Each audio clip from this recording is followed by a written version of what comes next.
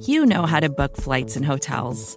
All you're missing is a tool to help you plan that unbelievable travel experience. That's why you need Viator. Book guided tours, excursions, and more in one place. There are over 300,000 travel experiences to choose from, so you can find something for everyone. And Viator offers free cancellation and 24/7 customer support for worry-free travel. Download the Viator app now and use code Viator10 for 10% off your first booking in the app. Find travel experiences for you. Do more with Viator.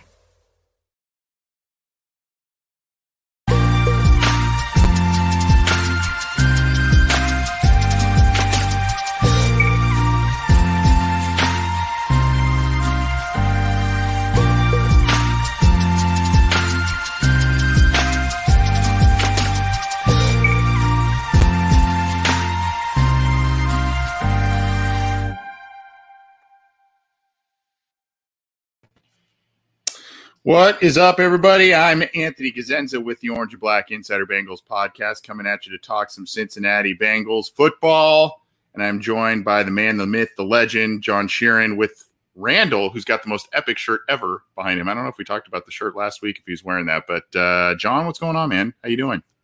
Yeah, we're doing good. Randall's celebrating hot skeleton summer in style with the donut shirt.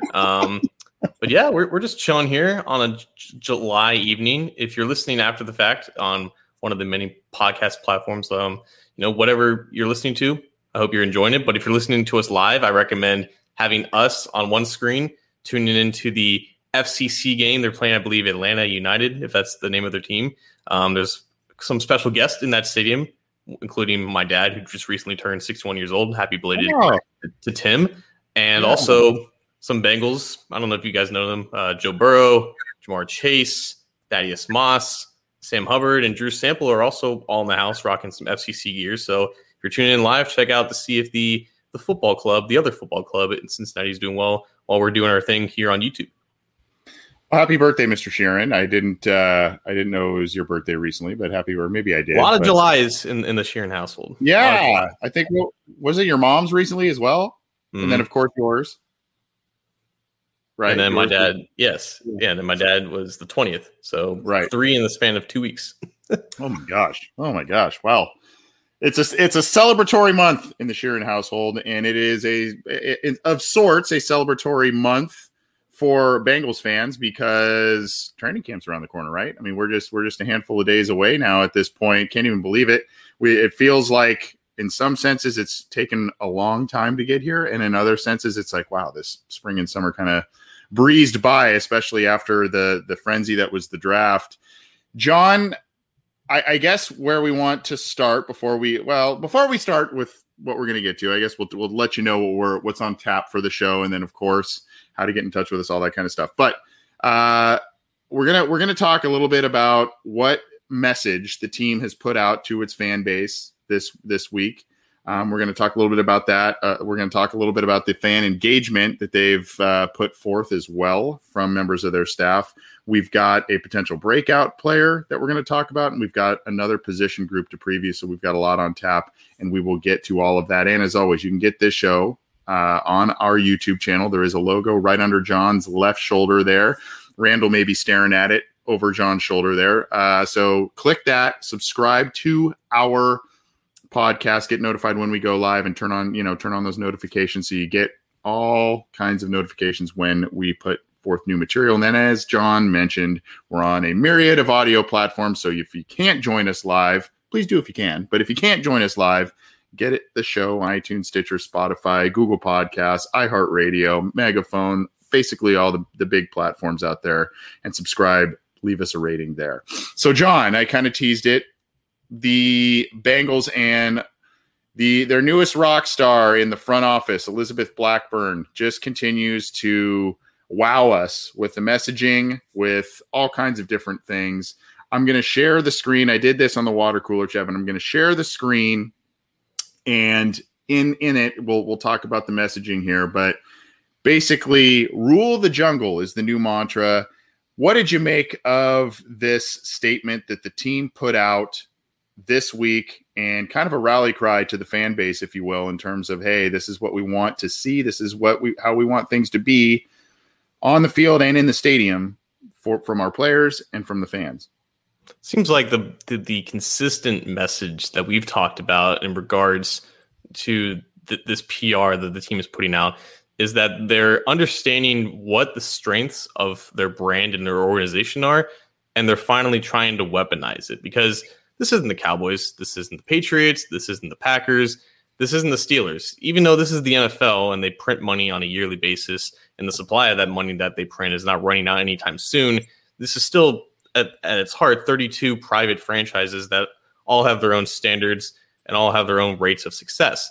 The Bengals brand over the past 5 to 6 years has had a hard time of selling itself, despite the rabid fan base and the passion of this fan base that still exists there.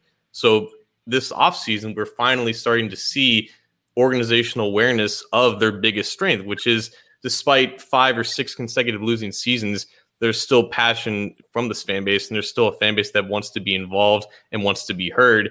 And that is extremely evident if you go on Twitter and just anywhere online. The presence of Bengals fans trumps 90% or more of other fan bases. And I think Elizabeth Blackburn is finally starting to realize that. And maybe this has been in the works over the past year, and it hasn't come to fruition because of COVID. But now this campaign of Rule the Jungle, it does speak to the mind of, okay, we understand that, fans are going to be filling the stadium again. It's going to be full capacity. We want to give them an experience that is worth coming to, even if the product on the field doesn't turn out the way that we want to. It's like their goal should be to get as many fans in the stadium as possible, because attendance has been a problem for the Bengals in recent years. And you can't really look at last year as an example because of COVID, but even the years before that, attendance was low compared to the rest of the league. You look around the league as well, like the Minnesota Vikings, for example, they have like a celebrity or a guest or like a fan who blows, I believe, the Gallahorn horn or whatever before kickoff. That's a tradition. I think Seattle does something similar with their kickoff process too. Yeah. Exactly. So like there are franchises out there that utilize their fans and the whole pageantry of their brand, if you will, and get them more involved in the experience, where it's like it's not just a football game, right? It's an event. And I think that is also wording that has been used by Blackburn and the team, and maybe Seth Tanner as well, the director of content. It wants to be more of an alive event and experience, something where you want to go there, not just because the Bengals are playing football, but because this is the best show in town, I guess. And I think that has been the message for this entire offseason. The entire game day experience is going to be enhanced. And I think the Rule the Jungle campaign is really just all that wrapped up in a ribbon. They're going to have like a special ruler fan who's going to sit in the throne, very comfy throne, speaking from experience. But I guess that's going to be their special tradition now, leading the Who Dey chant right before kickoff. But everything about this, it just embodies that message. Like, our biggest strength, regardless of the quality of the team, is our fans. They still support us. They still come back year after year, despite what our on-field performance is. Let's reward that. Let's make sure they keep coming back, and let's make sure that this is an experience 7 or 9 times a year now in the regular season that they want to keep going back to.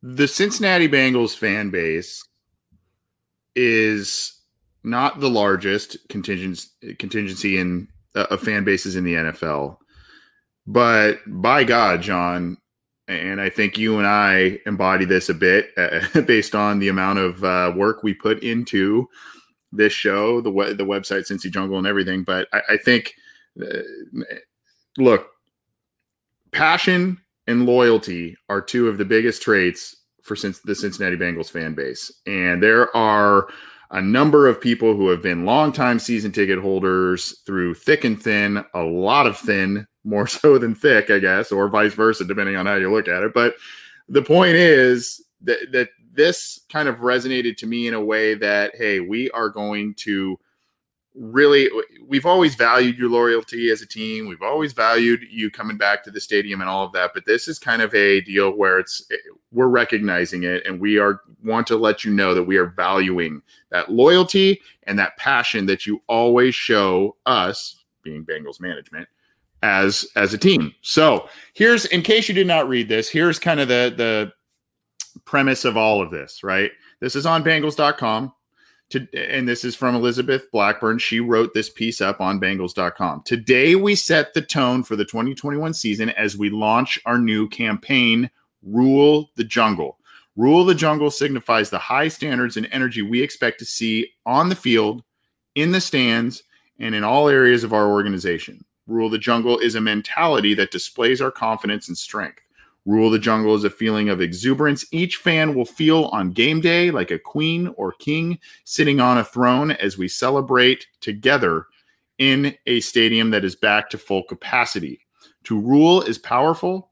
Great empires are built by the bold. Effective and revered leaders throughout history envisioned schemes to reach new heights, build impressive infrastructure by mobilizing the masses under a common goal and won battles to assert their dominance. Build, win, rule. This is the path forward. So that's basically the message there. There is a picture of the throne with 7 of the Bengals core players there. Of course, there are more that will be deemed as core players going forward, but those are 7 of the core guys as we sit here today. You got Joe Mixon on the Sheeran throne there, that he has once graced. My thing with this, I mentioned it a little bit on the water cooler chat, but I found this to be interesting, John. In the past, it would seem that these mantras that came from the team, these team slogans, all of that, it was Marvin Lewis putting these slogans on T-shirts and whatnot. It was Zach Taylor coming up with the seize the day, new day, all that kind of stuff. This is coming from the front office. Maybe the other ones did as well, but that was not the impression that the team put forward. That was not the impression the coaches, the players put forward. This is coming from even higher up from the coaching staff. And that to me was something that made me pause and kind of say, that's a little different. Yeah, it makes all the past efforts in this type of arena kind of look half-assed, because you mentioned like the Marvin Lewis slogans, and as the years went on, they got more and more of a parody of themselves. And then like you had Zach Taylor in his first year as a head coach, I believe, like he was in like some local commercials, and that was brand new because we never saw Marvin Lewis kind of put himself out there in the team advertisement in like a comedic fashion. So that was a breath of fresh air, I guess. And now it's this, which blows all of those past efforts out of the water, because you're right. It's coming from management. It's coming from someone with Blackburn or Brown in their name. It's coming from that lineage. And you know that there's actual work being done to, I guess, make a difference with this, which makes it different. But of course, it's not going to be deemed different if there isn't a difference, a palpable difference that you feel in the stadium. And I would love to have fans on as the season goes on. You know, we talk to them, we interview them about, is the experience in the stadium that different? Because I think that is by and large where the bulk of the difference is going to be. It's just, you know, we can reference the article last week about, you know, Ben Volin's list of top 30, you know, destinations to travel to, Cincinnati being the last. Like, it's almost like this was a way to counter that, or a way to boost up those rankings, because if that experience in itself matches that of a Vikings game, of a Seahawks game, of like, I don't know, but another, like a Bears game, I don't know. I've never been to really any other stadiums aside from Paul Brown Stadium. I can't really give that other perspective, but like if that is where the majority of the difference is being made, and I think it's going to be the fans that really see it the most.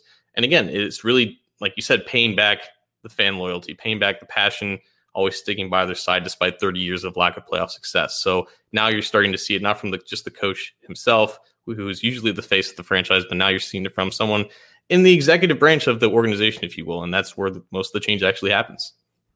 By the way, little segue here, Elizabeth Blackburn was also in attendance for Ken Anderson's. I think you wrote the article up on this on Cincy Jungle too, John, covering Ken Anderson's new coffee shop that he has opened in conjunction with his foundation, the Ken Anderson Alliance.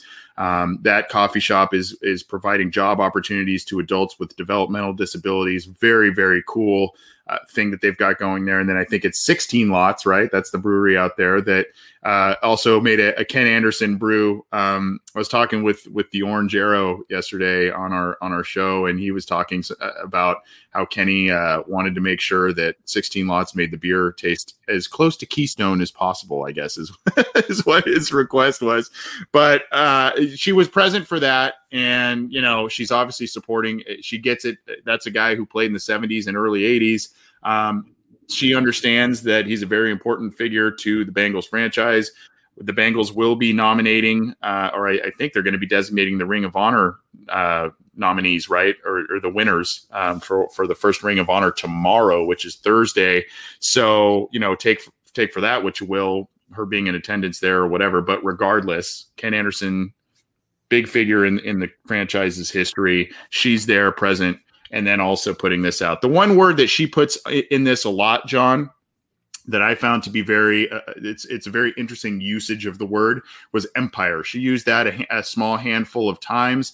I think it's not really a word we use in the NFL lexicon, but we use dynasty is a word that we use a lot, right? So I guess that's kind of an interchangeable word, but this is not a short-sighted, this is what also struck me about this statement here. This is not a short-sighted statement. This is not a short-sighted vision. This is something that is, hey, this isn't just about 2021, even though the rule of the jungle is the mantra for 21. This is something that they are hoping lasts for a long time, and obviously that they become a team that has sustained long-term success under Joe Burrow, Joe Mixon, Tyler Boyd, T. Higgins, etc.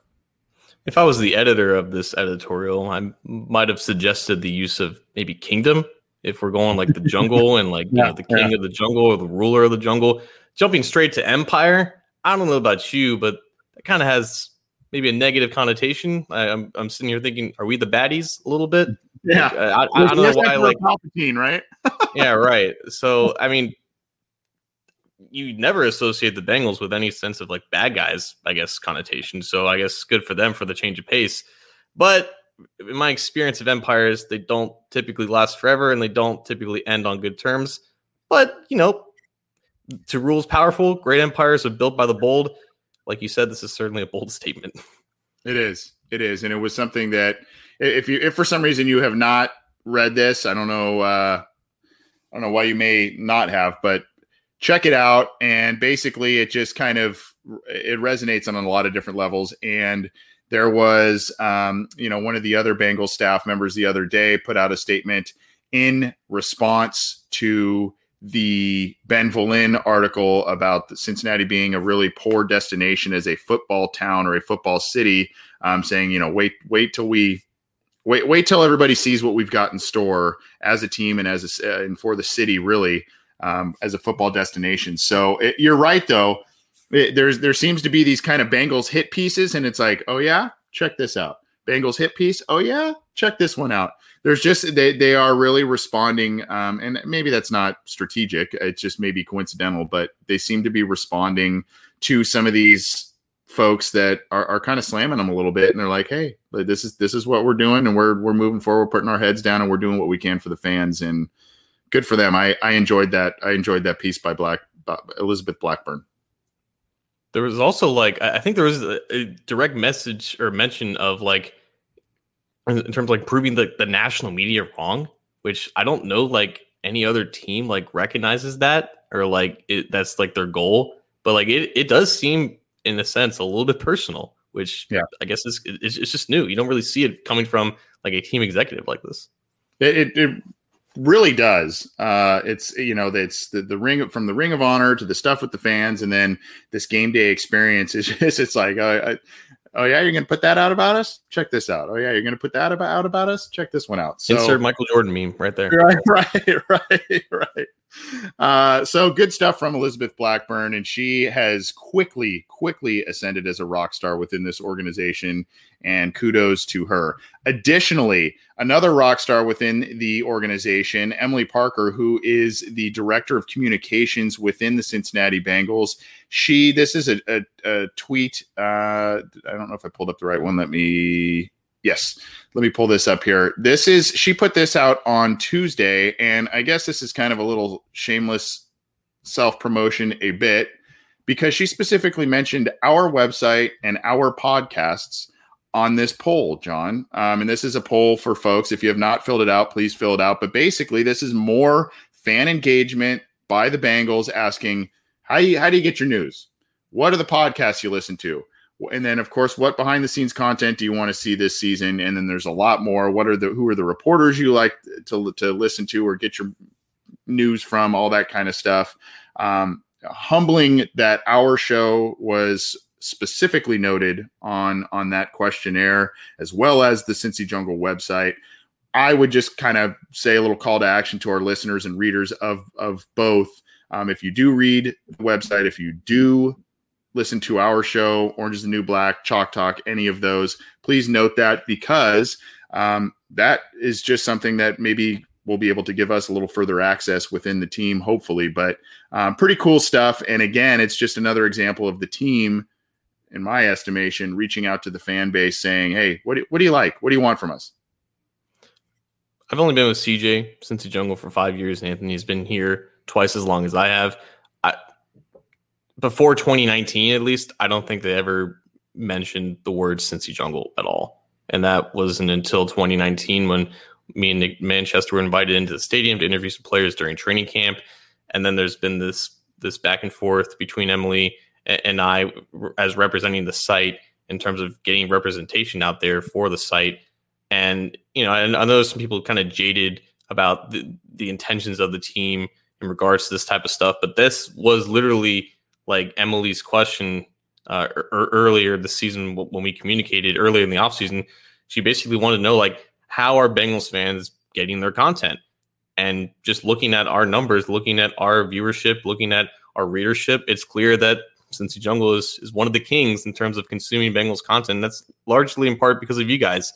And it's become such a big growth and success that the actual team is starting to notice that, which, again, I don't know if a lot of other teams recognize that and even want to recognize it or even want to know, because obviously they want to promote their own stuff. They want to promote Jeff Hobson stuff on Bengals.com.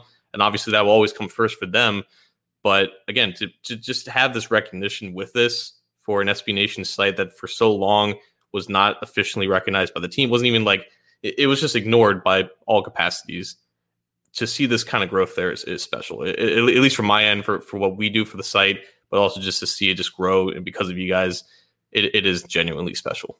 Look, there are a lot of great folks before John and I headed to Cincy Jungle, before we started this show, all of that. There are other great shows before us, a lot of great editors and those who spearheaded the website before us. And to their credit, not only were they doing great work, but they tried to engage the team, and there wasn't always a serious tone from the team being taken about what we did at the website, what we do on the show. There were a couple of olive branches that were extended, but now it just, like you said, there seems to be quite a different approach and a lot of different things. I think people are seeing, and the team may be seeing, the amount of page views and the listenership of all of our shows and all of that. And they may kind of are taking stock and saying, these are some folks that are doing some good things, along with the many great reporters, beat writers, all of that cover the team. And, I don't want to make this a gush fest about what we do, but it was pretty humbling and pretty cool to see what we're associated with on this specific poll. And the team mentioned it. So if you are so inclined, I did put the link to the poll. If you have not filled that out, go ahead and do that. Even if you don't put us down or whatever, that's cool too. But check it out. It was just kind of a cool fan engagement initiative by the team yet again. So kudos on them, man. I don't know if you've got anything else to add on this, but I wanted to share all that stuff and talk about that because I think it's pretty important for the Bengals fan base. Yeah, and we're allowed to flex a little bit. We've worked hard for this recognition, so we've earned this. We've earned this 3 seconds of spotlight. So definitely check out the poll. Put your input in. Would mean a lot to us and obviously them. Yep. So we're going to move on here, and we are going to do you want to do the positional preview first, or you want to do the breakout player first, John? I'll let you decide. Let's do the positional preview first. Okay. So before we do that, though, we got to tell the folks about our buddies over at SimBull. And we have, since we've been talking about SimBull a little bit this week, it's kind of crazy to me. We've already been in a months-long partnership with this great organization, SIMBULL. The website, of course, simbull.app/OBI.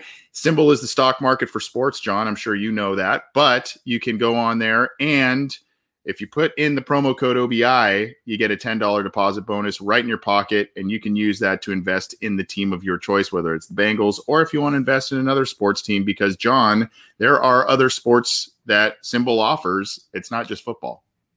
It's not just football. It's the NBA. Just wrapped up with the Bucks winning the championship. The Bucks price right now is $41.48. I believe that's the average price, and it's at the upper echelon of the entire NBA market. You have MLB.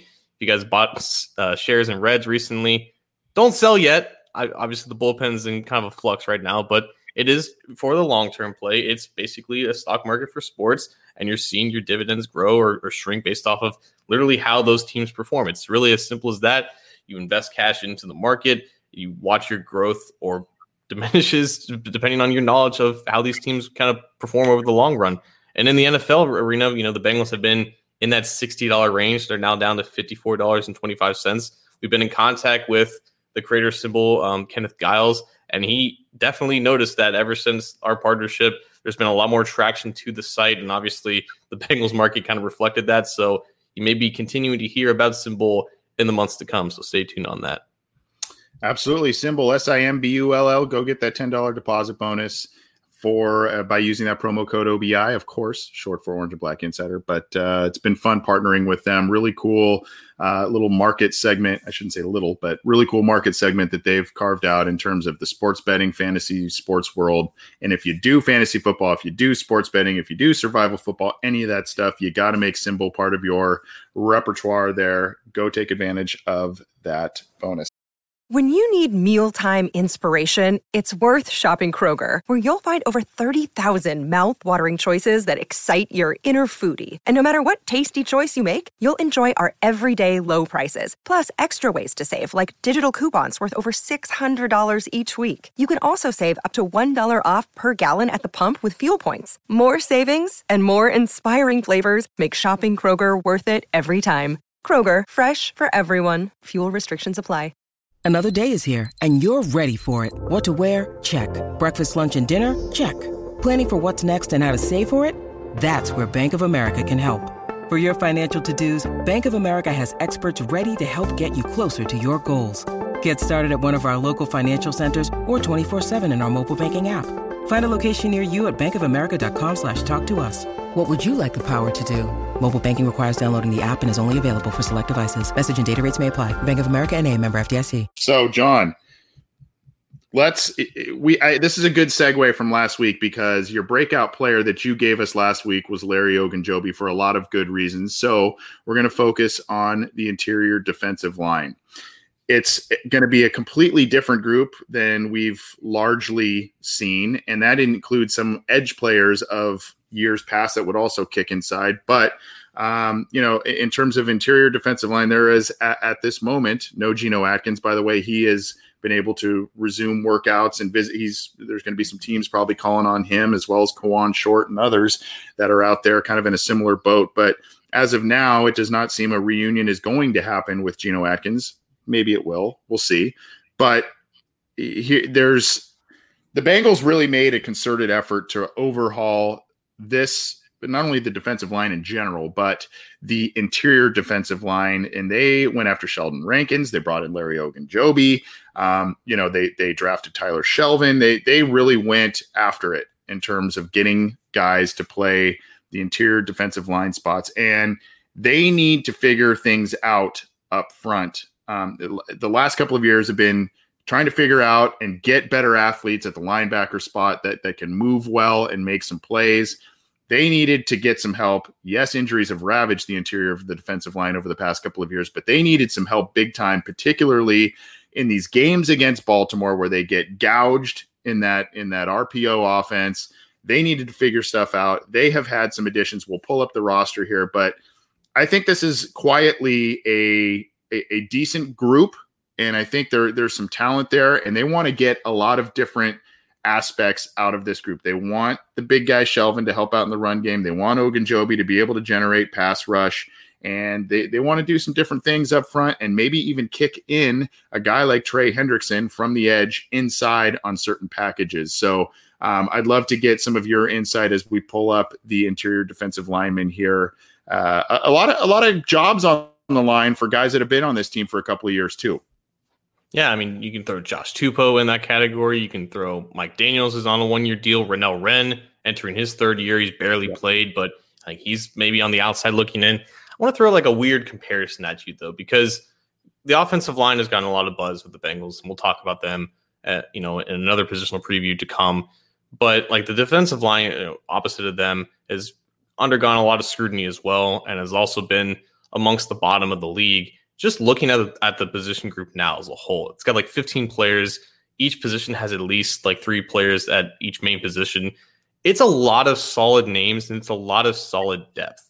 And I think like the difference between evaluating an offensive line as a whole and a defensive line as a whole is like your offensive line, its job is to not lose, and your defensive line is like their job is to win. You know what I mean? It's very simple when you put it like that, but like there's a lot of solid players, a lot of solid NFL experience, a lot of names that they've earned their spots as starters or as key role position players.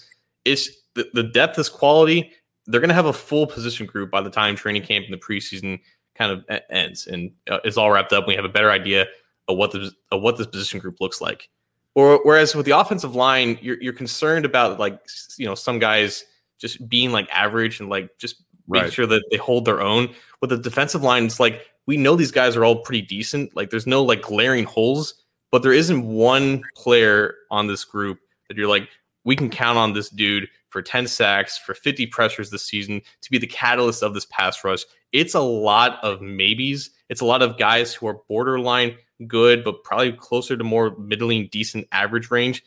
You look at Trey Hendrickson, who had a great year last year, but you don't know if that's sustainable. You don't know if he can repeat that. You look at Sam Hubbard, who's a solid player in his own right, but is still waiting to take that next step as a pass rusher. DJ Reader is a great nose tackle, but there's only so much that he can do at that position. And then we talked about the potential of Ogunjobi, but he just hasn't reached that just yet. It's a lot of quality names. Like they're starting 4 with Hendrickson, Ogunjobi, Reader, Hubbard. That's a quality starting 4. But it's not like it's like dangerous by any means. It's no fearsome 4 with the Rams in the 60s. It's no purple people eaters of the Minnesota Vikings. It's no Seattle Seahawks of the early 2010s.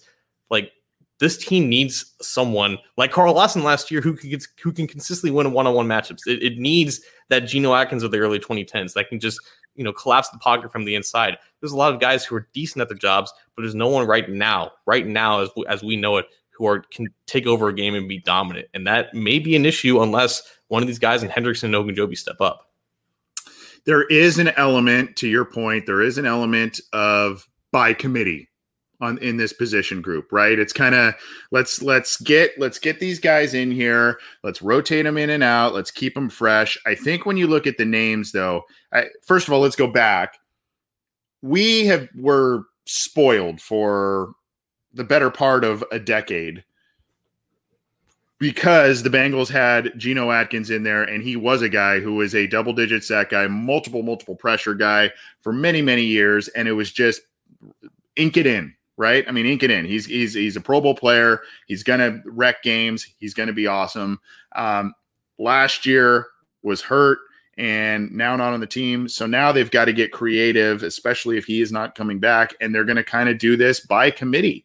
And I think, though, when you look at who they trotted out in starting spots last year and who some of those guys are still on the roster, but now you've got hopefully a healthy DJ Reader. You now add in Larry Ogunjobi. You've got Mike Daniels coming back, who I think played pretty well in his role last year. He did have an injury, but came back and played pretty well, especially in the games that the team won. You're able to kind of mix and match. Then you kick inside some of those edge player names that you mentioned, a Sam Hubbard, a Trey Hendrickson on certain situations, and you can get a little more creative. I think much like the defensive back situation, we previewed cornerbacks a few weeks ago. This offseason has been about, we are not going to be in a position that we have been in the past couple of years if injury hits again. We are going to be much better prepared. We are going to be deeper, and we are going to be able to still have some semblance of efficiency in the interior of the defensive line if injuries strike again, God forbid. But we think DJ Reader's going to come back, and if he's back and being the guy that he He has been his absence last year was massive in more ways than one. I mean, figuratively, literally, whatever. I mean, his absence was just massive. So getting him back is just kind of addition in itself. And then to me, I know I said this around draft time. I know he's a limited player in terms of amount of snaps he will probably get, but I'm pretty excited about Tyler Shelvin. That is just a massive dude. Our buddy Bengal Sans, go look at some of the film he has put out on him. That is just a big guy who is not moved easily at all by offensive linemen. And when you're talking about, yes, it's a division that has a lot of able passers in the division, and you can make your Lamar Jackson jokes if you want, but Lamar Jackson does a lot of stuff off of play action, RPO, all that kind of stuff. That's a guy, though, in this division, especially as the year wears on, that's going to hopefully provide a lot of value because you've got the Browns who like to run the football and do things off play action. Pittsburgh always likes to run the ball no matter who they have on offense and at the skill positions. And then we've talked about the Ravens and their running game. So I know Shelvin is a limited guy, John, but I'm pretty excited about that addition. And we forget, or maybe we don't forget, but it hasn't been talked about as much as Shelvin because he's 350 pounds. He's a lot of fun to watch at times. There's two other rookie pass rushers who were drafted before Shelvin in Cameron Sample and Joseph Asai. Specifically with Asai, like I feel like we talked about him being like the best value pick in this entire class, but ever since then the conversation's kind of died down. But in reality, like if Hendrickson and Hubbard, they're going to get the reps as the starters, right? But Asai is in a great position from a development standpoint and from an output standpoint because a guy like him, he needs all the reps that he can get to really fill out and really develop more as a nuanced and proficient pass rusher.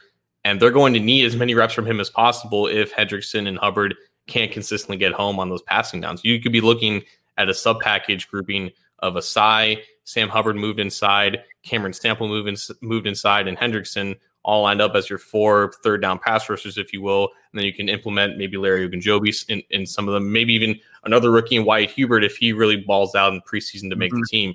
So there are a lot of different packages and groupings that they can put in here. I think when you look at Asai, though, for all the hype that was talked about when he fell to the third round, and how this guy should have been like a top 50 pick, and he's so athletic and he was so productive in Texas, like they need to get him going really, really quickly because he adds a dimension that they just don't really have. Like Hendrickson, Sam Hubbard, fantastic athletes in their own right, but none of them can hold a candle to how Asai can move around the edge. And everything about his game that can be better, it's all just comes down to getting him on the field as much as possible, letting him make those mistakes, letting him iron things out. And also just the addition of another defensive line coach. I believe like we talked a lot about the hiring of Frank Pollock, but then the firing of Nick Eason and the hiring of, I don't even remember his name at this point. We haven't talked about him that much. Like the new defensive line coach, I feel like that was another emphasis of like getting the most out of these guys as pass rushers, improving the techniques, improving of their just overall win rates to get to the quarterback. I think Asai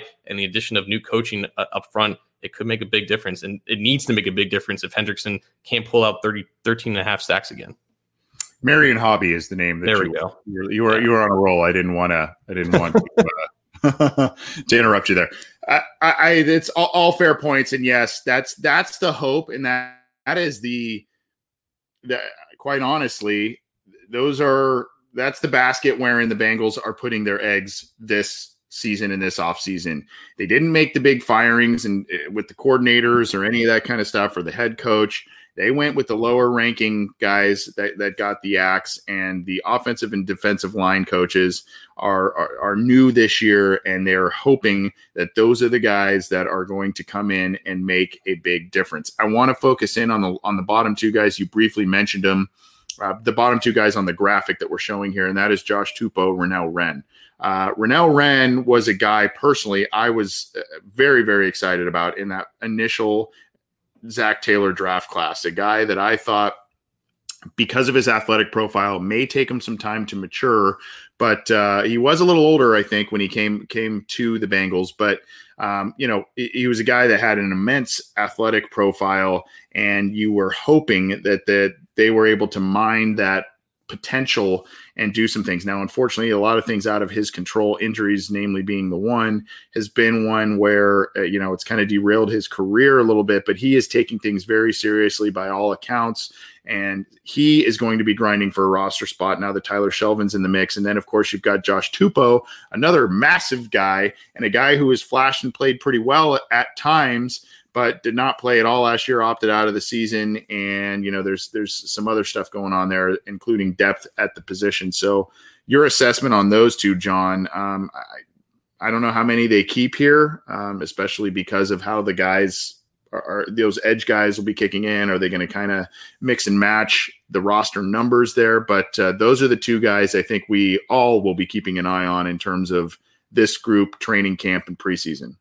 Yeah, I think Wren will determine if they go like 10 or even maybe like 11, like extremely heavy on the defensive line, which I believe they went initially in 2019 before they cut Jordan Willis. It is rare to see a team go with 11 into their week 1 roster, but it's entirely feasible for this team. You look at like just 12 deep, they could easily go if they keep 6 edges and 6 defensive tackles. But you have to remember, like 6 defensive tackles, only like 2 of them are like natural 3 technique pass rushing defensive tackles. They have a lot of noses. They have a lot of, big run stuffing guys, but they don't have a lot of pass rushing presence inside. And I think if Renell Wren can prove that he's become more of that rather than just a big body who can plug a gap, that may increase his chances of staying on the roster, maybe booting Josh Tupou off the roster. It would be maybe unlikely to see both of Wren and Tupou make the team. I know that they made Tupou's contract a little bit more expendable, easier to get off the books this year if they feel necessary to do that. I do think that like Wren and then Wyatt Hubert, we can talk about him again. They could be like right on the cutting edge or on the cutting board, if you will, in terms of where this position group kind of cuts off. It would be difficult to go lower than 10, but again, it is rare to see like 11 or even 12 names kind of stick there. But I think their whole goal was to make these decisions be difficult because last year it wasn't. They just needed as many bodies as possible. Now they have 15, including Monty Bledsoe, Freedom, Akim Moladun, and Khalil McKenzie, who probably aren't going to make the final roster unless they prove to be completely different players than they have been in years past. So Hubert, Wren, Tupou, those 3 guys are probably going to be fighting the most for these jobs. Going back to Renell Wren, and you mentioned the need for him, especially if he's going to make the roster, the need for him to be able to show some sort of pass rush prowess. When you go back to, ironically, I looked back at the statistics from his time with the Sun Devils in Arizona State. I was a little disappointed just because I didn't remember his stats offhand. I thought he had a few more sacks and tackles for loss than what was actually there. In 4 seasons of play, 14 and a half tackles for loss and only 3 total sacks in 4 years with the Sun Devils. So nothing that screams, a guy that is going to get you a ton of pass rush, but I know he's been working hard. And this is all about the project that was Renell Wren was taking that clay and bringing it to NFL coaching, bringing it around other NFL talent, and hopefully being able to open things up for him, hopefully allowing him to develop as a player and become a more well-rounded player. It's either way. If they cut Tupou, Wren, maybe even both, I don't really see that happening. But if they cut one of those guys, I'm not going to be overly happy about it because I think both of those guys have value. I think they will be scooped up somewhere else if the Bengals get rid of those guys. I like both of those players, so it's going to be a tough cut there if that's the way that indeed they go in letting one of those guys go. And it's been a while since we've seen Tupou play along with Wren, but Tupou obviously opted out last year along with Isaiah Prince, and that in general to me is going to be interesting to see how many of these like low profile guys, not necessarily the CJ Mosleys or the Donta Hightowers of the world that opted out last year, how many of them are brought back by their original team, or maybe they've just been out of the system too long. And, that's the nature of the NFL. There's roster turnover. Yeah, conditioning level, right? Exactly. So, Tupou, has a battle in front of him, a fight to make the roster again, even though, Tyler Shelvin is just a rookie and they need a backup behind DJ Reader, a guy with experience. So it'll be interesting to see. And, I think I agree with you, though. Like, I don't see both Wren and Tupou getting axed. I think, again, they do probably keep at least 10, and you have to think that one of those guys is going to be one of the 10.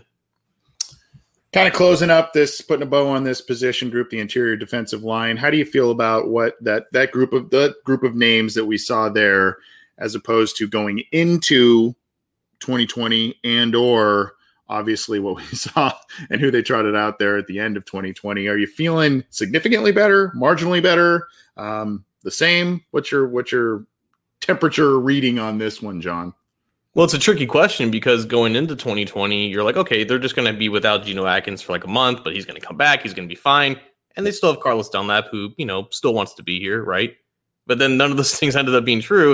And then the whole dynamic of the thing changed. So, yeah, it's like if we knew everything about going into 2020, we would have felt a hell of a lot worse. But now I think we can genuinely feel better in comparison. But again, better is good, but it still needs to be a lot better for this defense to take that next step. That's a fair point, and I would say I feel marginally better at this point because last year, I mean, you go, wow, DJ Reader, Geno Atkins, let's go, right? And then even Geno at the end of his career, you still felt like that's going to be a productive guy. He gets hurt, like you said, it was supposed to only be a couple of weeks, and then it turned into the whole debacle that it became. Then you lose DJ Reader, and it's like, oh my God. So now Reader appears to be on a good place for his rehab process.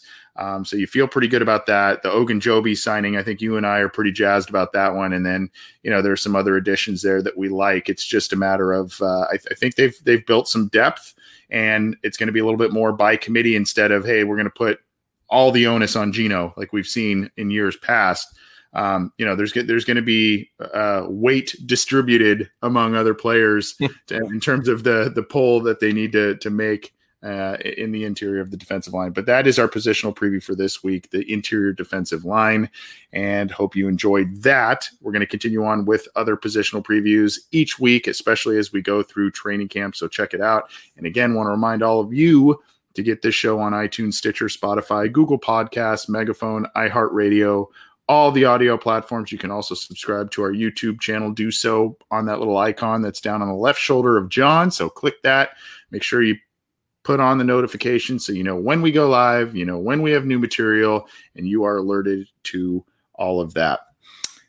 We have also begun our breakout players, our potential breakout players, an annual tradition on this show as we start to head into training camp.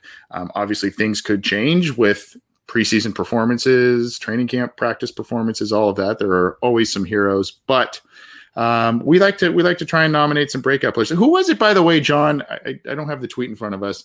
They said we were actually kind of about 50-50 last year on some of our breakout guys. That's right. I think they mentioned we said Adeniji and a couple of others, but hopefully we're a little higher on that. But we have another one. John had Larry Ogunjobi last week, so we've got another one, and let's get to it.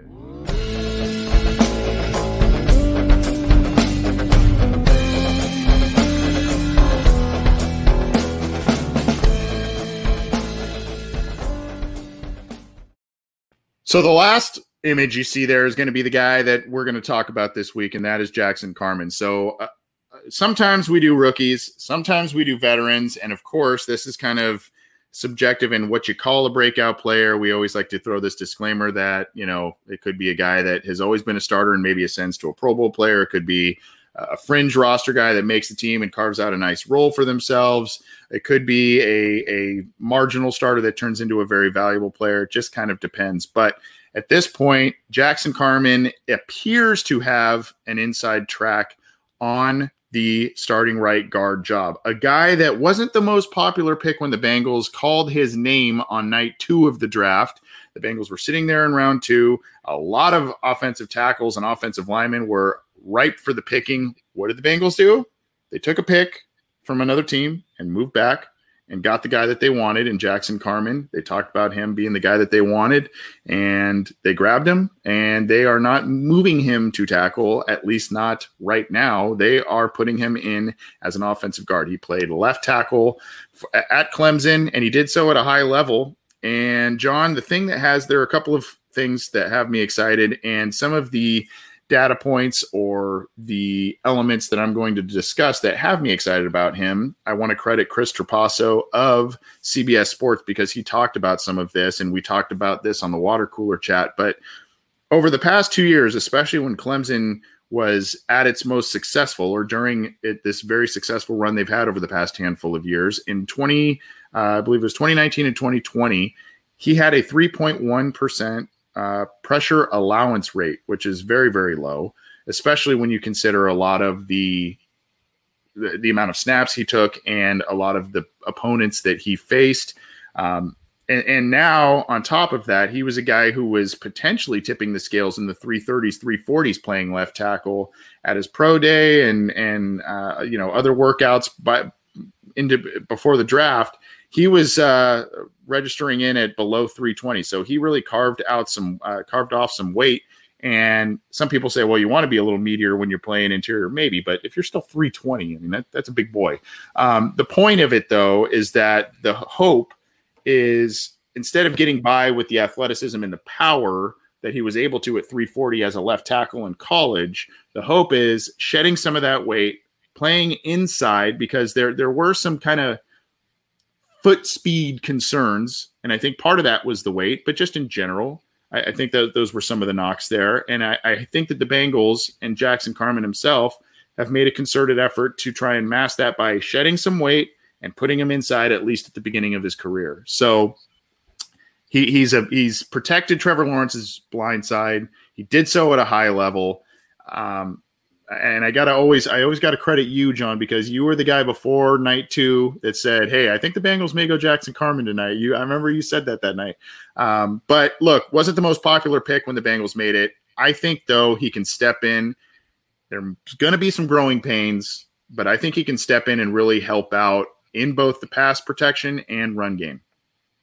There is a stark difference I've noticed in pre-draft analysis and post-draft analysis. And 99% of the time, it's the post-draft analysis that ends up being the most useful, because before the draft, when the Bengals still needed an offensive lineman, you tackled the idea of, hey, what about this left tackle from Clemson who is not as technically refined as some of these other guys and has played a position that the Bengals don't particularly need based off of their current roster structure, and thinking, they can do better, right? Like Jackson Carman's fine for, maybe like a 3rd or 4th round pick, but not when they need a starter at guard, right? You don't want to, it's not as popular to look at it from that perspective. But then you look at Jackson Carman, who he is, what he can do well, what the Bengals need him to do, and where he projects best in the NFL, and you start to think it makes a little bit more sense, right? Because the things that Jackson Carman does well, he's a powerful guy. He's got powerful feet. He's got powerful hands. And for being 20, 21 years old, he has a basic understanding of how to use his hands independently, which is very important in pass protection. He may not hold up as well at tackle that he did in Clemson facing ACC pass rushers, but you move him inside the guard, place him in between 2 veterans in Riley Reif and Trey Hopkins, where the communication is going to be better. You're starting to think this guy is probably going to play better than he was given credit for when that draft pick was made. Because you just think initially Jackson Carman, there was no talk of this guy being, taken in the early 2nd round because of some of the issues that he has at that position. But then projecting him into a position where it makes more sense for his particular skill set, I do think that he would qualify as a breakout player, because there is an expectation level for him at this point based off what he was in college. But I think he can exceed that very early in his career based off the coaching he's going to get in Frank Pollock and the positional comfort that should better fit what he does well. Here's the other thing for those that do not or were not Jackson Carman believers. You had to figure, if you're not a Jackson Carman believer, but you're a Frank Pollock believer, you had to believe that Frank Pollock signed off in some capacity on this decision, not only selecting the player, but bypassing the guys that were available in front of him and said, okay, fine. We'll do that. We'll go with this kid. That kind of tells me that they targeted this kid pretty heavily, and they were going to go this direction unless something absolutely wild fell into their laps. This was kind of, it seemed this was going to be their strategy in some form on night 2. And the thing I do like the most about it is the fact that they were able to get their guy, get the pick, and utilize that and again, fortify the roster with that additional pick. Whether they've skipped on Liam Eichenberg and others that we liked, okay, fine. But, if you are a Frank Pollock believer, you got to believe that he signed off on this pick in some capacity here. But I like what you mentioned about the being sandwiched between two veterans, especially one who has played at a high level largely throughout his entire career, and Riley Reiff. Hopkins obviously is a solid player as well, but I think that's going to do him wonders as he grows into it. Now, concerns, a little bit of the foot speed, like I mentioned, but we hope playing guard, and obviously he's still very young. That's the other concern, but still very young. Hopefully some of that gets worked out as he gets coached up and sheds weight, gets kicked inside. Maybe some of that gets masked. The age is another. And then John, so I want to see if you would address these concerns on your part too. But the other one for me is, hey, this could work out well at guard, but Riley Reiff's not going to be here forever. If the plan is to move him to right tackle in the future, I know we're talking 2021 here for breakout players, but long term, how concerned are you in his ability to potentially kick out to right tackle and be effective there? That's another thing that can limit how successful a prospect is. Like if there's no clear and concise plan with what to do with him, and if there's no understanding of what he does well, at least in the beginning, like the development of that player could be severely hindered, and then the whole career arc for him can be changed forever. Obviously, this year, the plan is for him at guard. That's where they need him. That's where he projects best, at least initially, to get his feet wet in the NFL. It makes sense. But there were some comments after the draft that said, like, we believe this kid can also play tackle. Like, we measured his arms personally. They're bigger or longer than what, like, the media has said. I believe it's like 33 and a half was the official, 33 and a quarter was the official measurement by Paul Alexander, who is still a consultant for the Bengals organization for offensive linemen. So he passes all those, just general thresholds for the position. And again, he has that production at the position too at a high level. It's just that like you feel more comfortable throwing him into guard initially and then moving him out to tackle. Obviously, two different positions. Every offensive lineman will tell you it's two different techniques, it's two different footworks, two different pass sets, like completely different, not comparable, even though they play side by side. But there is experience, obviously, with tackle, and there are, obviously muscle memory that goes with it. But also, there are very talented edge rushers that play in the NFL, and it's tough to put a 21-year-old rookie who's still kind of learning what his body is, and he's still learning the ropes of how to consistently win with his hands, out there on an island initially. So if the plan is to move him out to tackle, you feel more comfortable about getting him a year or two in whatever system that they're in before you make that transition to him, because if he's the right tackle of the future, that is a decision that's going to be looked at for years to come, beyond 2021, beyond the draft, because there were other options that, they were better suited, I guess, to be long-term tackle options. Whereas Carman, he may really succeed as a guard early on, and that may completely alter the plan going forward. Like, do you really want to move this talented 21-year-old kid out of this position where he's thriving just to fill a more prominent position of need? It may change the plan, but as long as there is a plan in place and they stick to that and there's communication on both ends, I think Jackson Carman is smart enough and he's definitely talented enough to make it work. There are a lot of breakout players that we're going to, I don't know how many we're going to do here, maybe 6, 8, 10, I don't know, over the next handful of weeks here, and all of them are important to the Bengals' success this year in varying capacities. I know Jamar Chase was the number 5 overall pick. John, I just kind of thinking about other breakout players, and I don't want to say this because it's the guy that I picked, but I am hard pressed to think of a player that needs to break out more for the Bengals than Jackson Carman. If they're gonna roll with him at right guard, this might be the most important guy that they do need to break out based on what the offensive line has been the past couple of years. And if he's going to be day one starter at right guard, they need this to work. Absolutely need this to work, not only for Joe Burrow, but for Joe Mixon. And that all comes down to what you expect for him, just taking bias and optimism out of the equation, I guess, because it is difficult for any rookie offensive lineman, top 5 pick, 3rd round pick, wherever. It is difficult for them to come in and consistently play at a passable level. There are going to be shortcomings. There are going to be times where he's put on his ass. There are going to be times where he just doesn't get out in front of some of these reach blocks and messes up a running play to the outside. Like, there are going to be times where he struggles, and that's fine. That's expected for a rookie. But again, if he just gets to a stable level of average play, which has just been just the goal, just the minimum goal for the past 5 years for this entire position group, you're right. It would have a monumental impact on the entire offense, because it's been a position, that spot specifically at right guard has been such a sore spot and a weak spot ever since Kevin Zeidler left.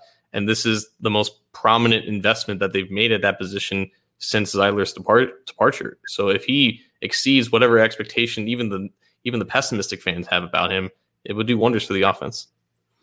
Yeah, and that's the hope, that the Bengals have made the right decision.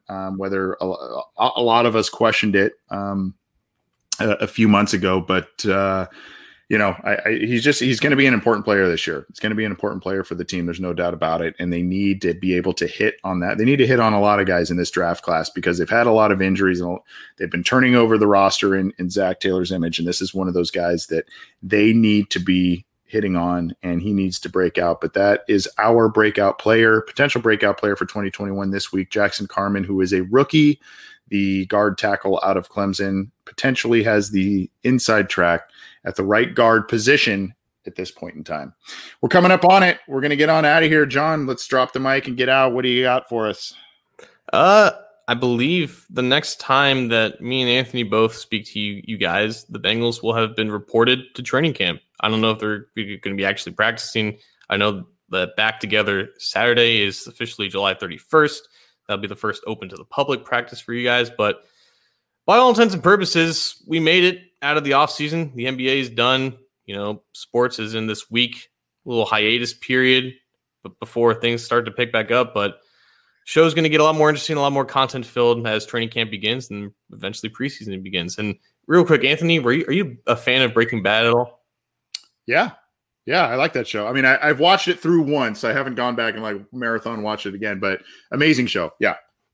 I'm of the opinion that there are no bad episodes of that show, but the one episode that everybody claims is the worst is about the fly in the meth lab with Walter and Jesse, and they had this very deep emotional conversation about Jane. I'm experiencing that episode right now for the past 30 minutes. There's been a fly just roaming around my head while I've been trying to talk. So I'm going to bow out, let you drop the mic on your own. I got a fly to kill. All right. I was noticing your eyes were kind of wandering a little bit. I was wondering what was going on there, but we've teased this a bunch. Again, we're still kind of hashing out all the details here, but I do want to again talk about our little charity fest thing that we are going to do, and we are going to want your help with this. We are wanting to support a lot of different Bengals charities run by players and former players, current players. We've already been in touch with a couple of representatives of those charities, and we will be having some appearances. But whether you read Cincy Jungle, whether you listen to our podcast, we really want to make a sizable impact to each one of the charities that we want to represent. We've got a handful. We'll unveil all of those, but this is going to be something. It probably will not be just a one-night thing. We'll probably do this over the course of a couple of different weeks, especially coinciding with the start of training camp, essentially the start of the 2021 season. So we will let you know there are prizes that we're going to give out to donors. We've got all kinds of swag and different stuff, and we'll ship that out to you as you donate. But we don't know what to expect of this. We want to make it a big thing, and we hope that we can just make a big impact, because 2020 was really hard on a lot of different nonprofits. They couldn't fundraise in person and do all the things they normally do. So we really want to try and make an impact and do some great things for organizations and players, past and present, who do great things already in the community with their foundations. So hopefully you can help us out with that, and we'll get you all the details on that. We'll probably start kicking that off next week and kind of sporadically get some other appearances, swag, all that kind of stuff as you donate. But we want to make it a big thing, and then obviously submit large donations to these foundations. Thanks, everybody, for tuning in. For John Sheeran, who's going and killing an insect right now, I'm Anthony Cosenza. And for Robert Obrecht, I didn't gloss over your comment earlier. You wanted a Who Day before we got out of here. So, Robert, for you and for all of Bengals Nation, Who Day. Thanks everybody for tuning in, and we will see you soon. Take it easy.